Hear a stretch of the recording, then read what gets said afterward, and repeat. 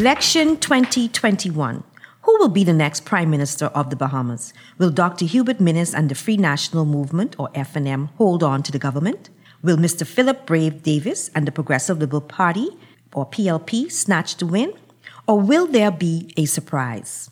Hi there, I'm Pamela Ferguson, Vice President of Investments at CFAL, and joining me in studio today are my colleagues Lachelle White, Investments Manager, and Angelo Butler, Senior Analyst. In this two-part podcast series titled Bahamas Election 2021, we will discuss the state of the Bahamian economy in the wake of Hurricane Dorian and COVID-19, the recession, the national debt, the state of the healthcare and education infrastructure, and unemployment, and all issues that we believe should decide this election.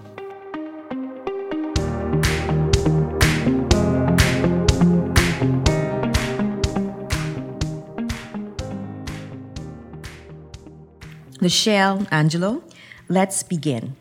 What is the state of the Bahamian economy today? Right now, the Bahamian economy is seeing record debt and deficit levels. And we also have depressed revenues, and that's mainly due to the pandemic. The government has not been able to rein in spending during the pandemic, and that is understandable because they have had to give a lot of support to individuals and businesses throughout the pandemic. But right now, we over the past few years, in fact, we have seen revenues that have trended downward a bit over the past couple of years, and then we've seen expenditures continue to trend upwards, and the debt is just at epic proportions, I would say. This is not something that anybody has seen in their lifetime. We have a debt to GDP that is nearly 100%, and it's going to be a tough task to get us out of this position that we are in now. I often dream about if maybe somebody can, just give us $10 billion and preferably in USD, and, we can just pay off the debt, but that's not going to happen. So what we really need is a plan to reduce our debt. And I think that should be one of the main focus of this election. Well, just echoing what Lachelle said, the economy is in a bit of a difficult position. Fortunately, we've gotten through the worst of it, I think, early on in the pandemic when we were fully shut down, no activity, no revenue coming in, I think was really, kind of hitting rock bottom. So we have somewhat recovered a bit. We do see, increased levels of tourism, both stopover as well as, we're now seeing the cruise ships. So we do see some improvements in government revenue, but we're still running high levels of deficit.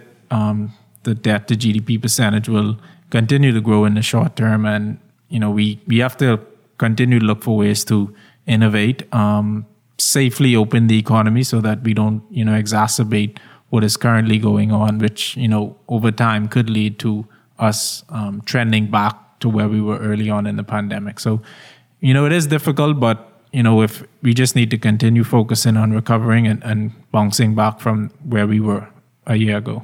Yeah, we are in a rut, and I think we will definitely have to do some things differently going forward if we are going to climb out of this. Now, one of the key questions asked of the voter during an election is, are you better off today than you were since the last election? So our focus on this question will be on the economy. So I ask, is the Bahamian economy under the leadership of FNM leader Dr. Hubert Minnis better off today than it was 4.5 years ago?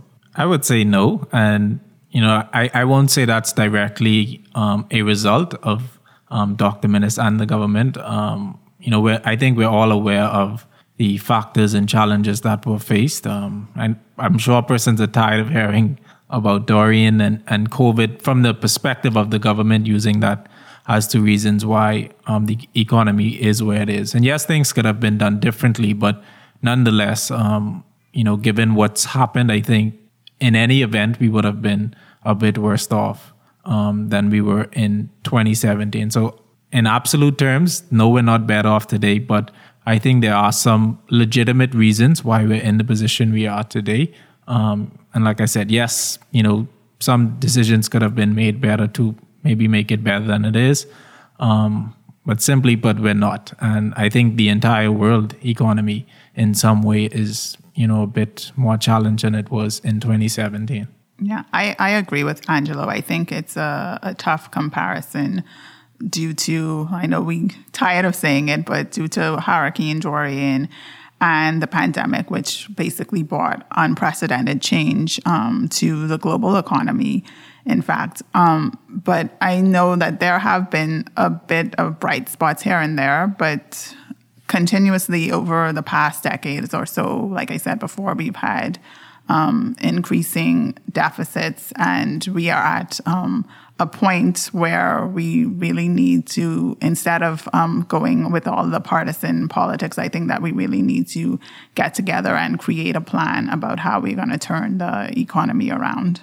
Yeah, I think a lot of our issues are structural, and a lot of times when we are in the midst of crisis, it's commonly said that that's an opportunity to do things better or to be better.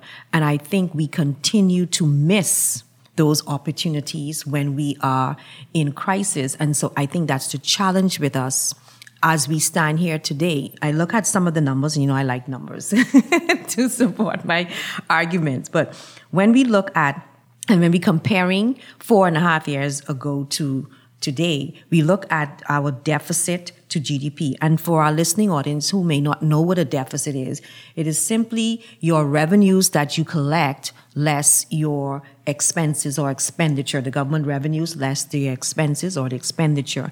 And so if government collects more in revenues than it spends, then you have a surplus.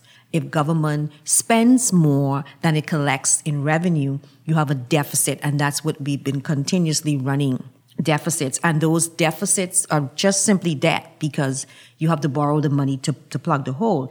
So in saying that, I look back at 2016, 2017, that fiscal year that ended in June when the PLP had just left office, and we had a deficit of about 5.4%.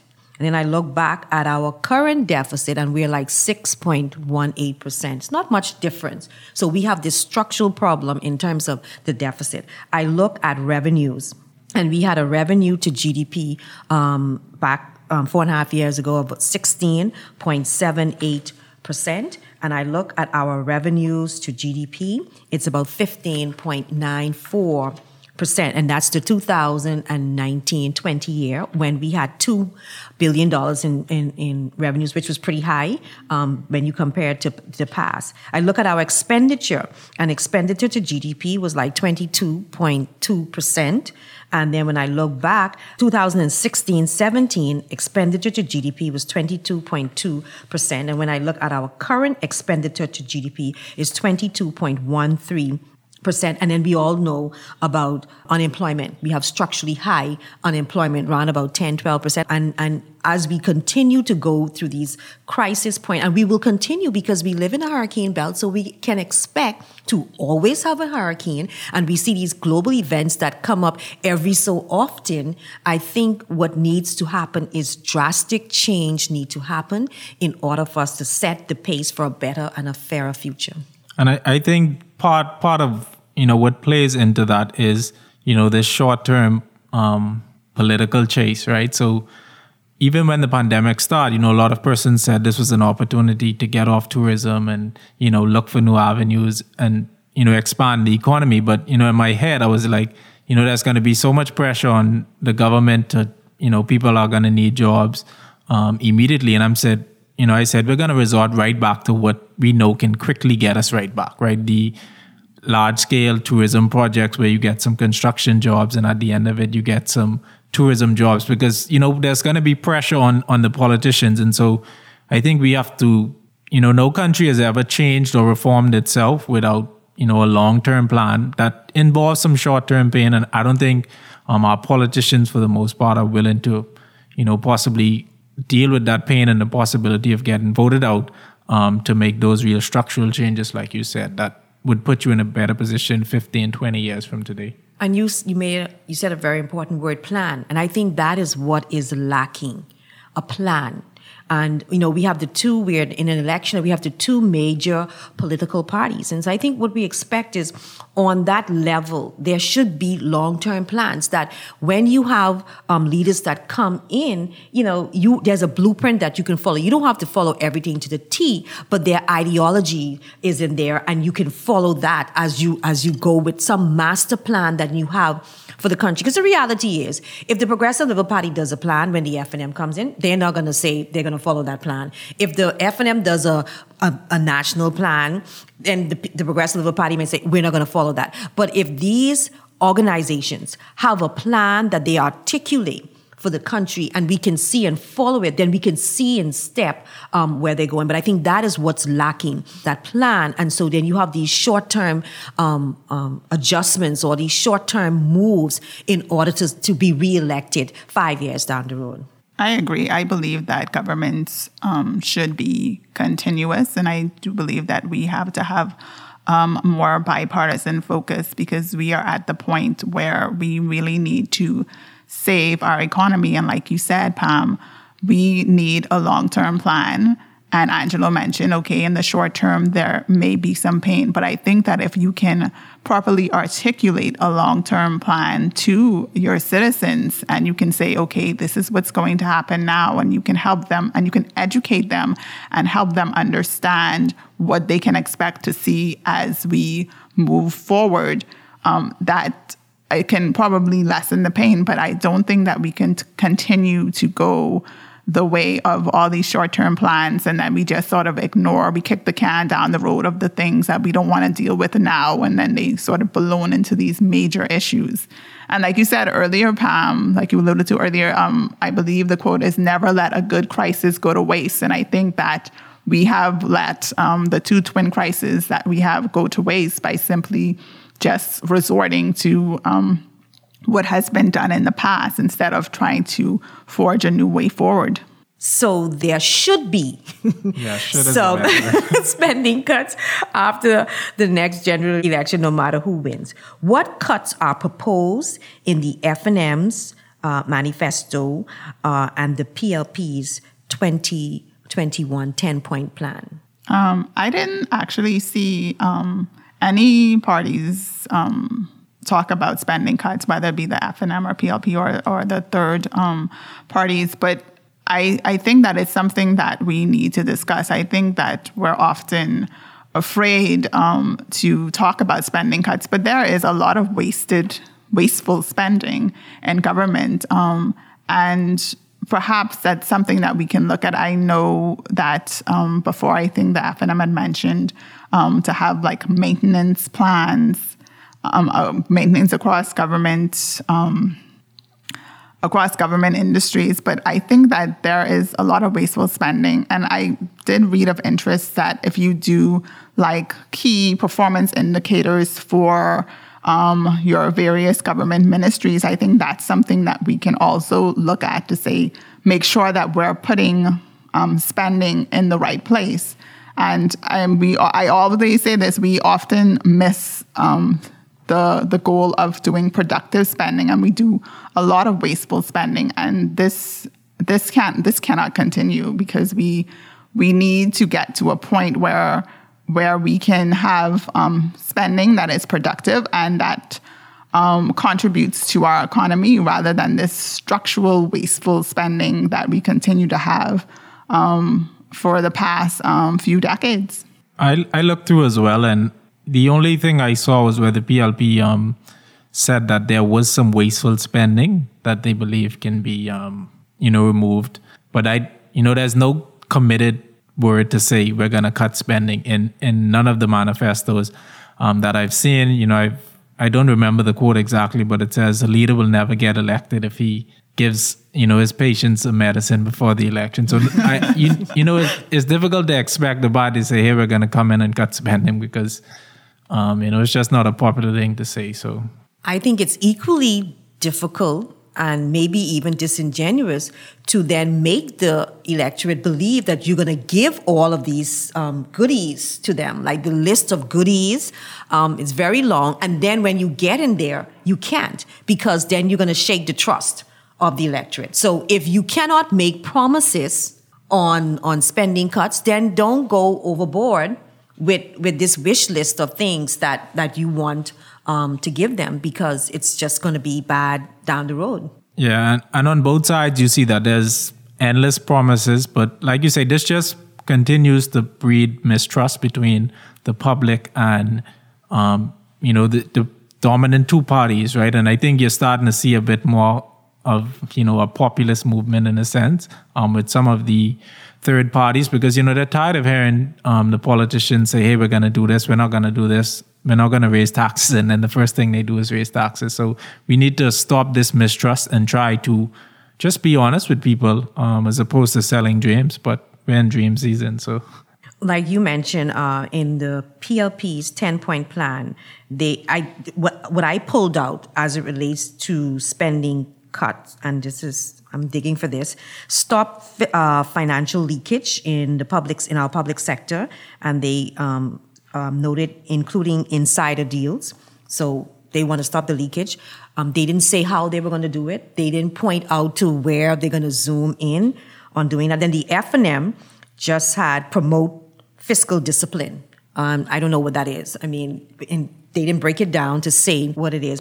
I don't think we have a problem with our revenues. The problem is not our revenues, because it is what it is. And if you're making $2,400 a month, and that's all you're making, you don't have a trust fund, you don't have any investments where you're getting income, but then you want to spend $5,000 per month, then eventually you're going to come to financial ruin. It's plain and it's just that simple. And I think that's the way our economy is. We can only do so much, but we have successive administrations. I think it's cultural. I think at this point now it's cultural, that just overspend. We live above our means. And a lot of that, like was mentioned, Lachelle, is waste.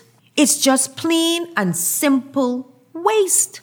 And I believe if we can cut out the waste, then I think we would be better off to learn to live within our means. We look at the previous administration that bailed out Bank of the Bahamas, right? Spent over $100 million to bail out the Bank of the Bahamas. And a lot of that was for loans that people took out that they couldn't pay. And they having a difficulty probably selling some of the assets at fair value. So you just bail out Bank of the Bahamas to help a certain segment of society that were able to take out loans and cannot pay. And then this administration continued on that vein because they put some money to bail out Bank of the Bahamas. And then you have the Grand Lucayne Hotel spending over $100 million to bail out that hotel. So all of this, that's over $200 million right there that can be used for precious public service to improve the infrastructure, to help with economic growth down the road. But we have successive administrations just waste the people money, and then they turn around and want to increase taxes on the backs of Bahamians in order to pay for the waste. And until we come to the point where we realize that is wrong and we have to do better and change, then I think we're going to continue on this path until we are forced to stop. So a fiscal consolidation strategy should include tax rises that are fair, spending cuts that are equitable, and economic growth, which is essential for recovery. So we're going to go into each one of those, and I want you, because this is about the election and this is about the platforms of the major political parties, I want you to first identify any tax rises that are fair within the party platform. And if you don't see any, let's discuss what tax rises we think, or where can they get additional monies from that will be fair to all Bahamians. I did see some mention of better tax collection, especially in the area of real property taxes. I believe that in the PLP's 10-point plan, they did mention that they wanted to decrease VAT to 10%. I'm not sure how that will work. But I think, and they also said that they wanted to enhance the revenue collection unit, I believe. I think that we do have, just as we have wasteful spending, we have a lot of revenues that are left on the table, whether it be, and most likely from the failure to collect taxes from those who should be paying them. So I think that we do need an overhaul of our tax structure to make it fair and equitable for everyone. Usually, the small man, he goes in the grocery store and he has to pay VAT, but you don't know if there are businesses and other companies that are getting away from paying their fair share of taxes, which they are mandated to pay. So I do believe that we have to look at strengthening our tax system, and I'm not sure if a VAT reduction is the only answer. I think that we also have to look at customs duties. Basically, we are paying a double tax because you're paying customs duties at the border, and then you're also paying VAT, which is inclusive of those customs duties. So I think that they're just going to have to be a little bit of thinking outside the box in order to strengthen our tax collection, which will enhance our revenue base. And I didn't see much explicit, tax increases. I think I saw in the PLP's plan where they promised to go after the high-end homes, foreign-owned homes, make sure they're paying adequate real property tax. So I guess that will kind of come under the revenue enhancement unit. I do think we need to look at ways to get more tax dollars out of tourists. There's only, let's say, 400,000 Bahamians, very small tax base. But if we have, just in stopover visitors, we have 4 times that number coming here. So, if we could get an extra $10, $15 out of them somehow, or an extra $10 out of the, 5-6 million cruise ship passengers that come here, then, we're talking significant sums of revenue. But I think at the end of the day, fair tax means, those who can afford to pay, and those who can't, you assist them. So, there's nothing explicitly stated, but, I think we will have some sort of tax increases. I'm of the belief that VAT is going to go up. We're seeing the corporate income tax, being thrown around. Even, if they do things like NHI, there may be some, a bit more income tax and things of that nature. To your point where you spoke about getting more from the tourists, I saw in the F&M plan where they plan to put home porting under the Hotel Encouragement Act. And so that may, that look like more concessions. I disagree with that. I saw that. I think they want to do an act similar to the Hotels Encouragement Act. And my first reaction to that was, so we're going to give even more concessions. And I just think that we need to sit down and really look at these concessions that we give and how are they benefiting us. So we're just basically giving away the farm, so to speak. At the end of the day, Bahamians get left holding the bag because now the tax burden is on us. And then I think it needs to be transparent. We need to know what are these concessions, and it shouldn't be left up to, you go in the back room with some politicians and negotiate concessions, but it should be tabled in the House of Assembly. I read an article a few weeks ago where it said that, we have forego about $300+ million in taxes, and over $200 million was for BPL, tax on fuel. And to the PLP plan about VAT, I personally think it should be reduced to 10% and parked there indefinitely. I think we have to, like you mentioned, Angela, look for creative ways and the Shell to earn taxes. But I think that regressive tax on the backs of Bahamian, because we still have the custom duties. There's still custom duties, and it's just a lot. So I think I agree with them to reduce it, and I think it should be parked there. They said 1 year. I think it should be, and the F&M also said they're going to grant tax inducements and incentives comparable to that, in line with those given to foreigners engaged in the same field. I think that need to be transparent.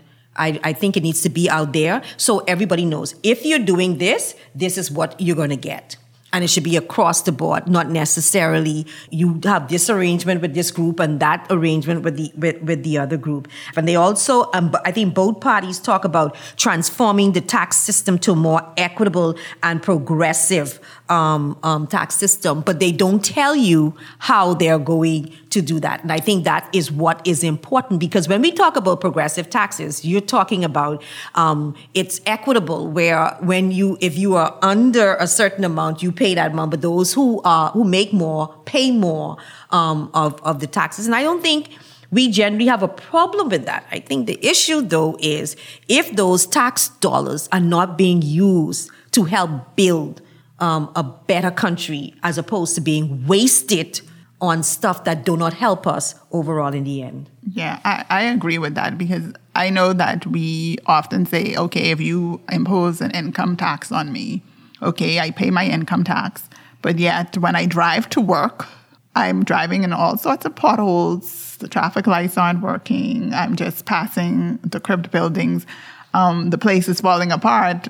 Where are my tax dollars going? So I feel that if you want to increase taxes, or if you want to introduce new taxes, like you said, Pam, we have to be transparent about the way that they are going to be used. And we have to ensure that they are used and those monies are put in the right places so that the populace can see what their tax dollars is being spent on. And I don't think the concessions in and of themselves are bad, but I think, and this could probably be a partnership with maybe Central Bank, University of Bahamas, where they actually do studies on the benefits of incentives. So like you mentioned with the Cruise Ship Encouragement Act, if they do that, if you lay out that, okay, this is going to cost the government $10 million in revenue, the concession, but I can see that, from persons flying in, I'll still get back $7-8 million in additional tax revenue as a government, then it provides some sort of benefit. So yes,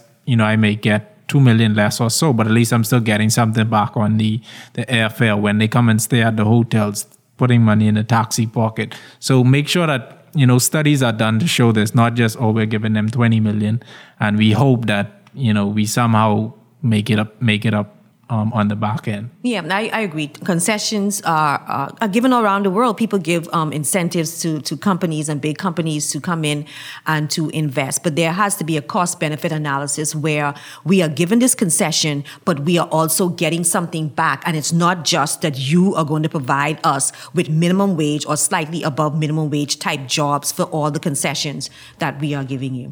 Well, Angelo and Lachelle, we have come to the end of this podcast series, the first part, titled Bahamas Election 2021. Thank you, our listening audience. We sincerely appreciate you, and we appreciate your feedback and your support of the C-File podcast series. We can be reached at 502-7010 or via our website at www.cfile.com. Until next time.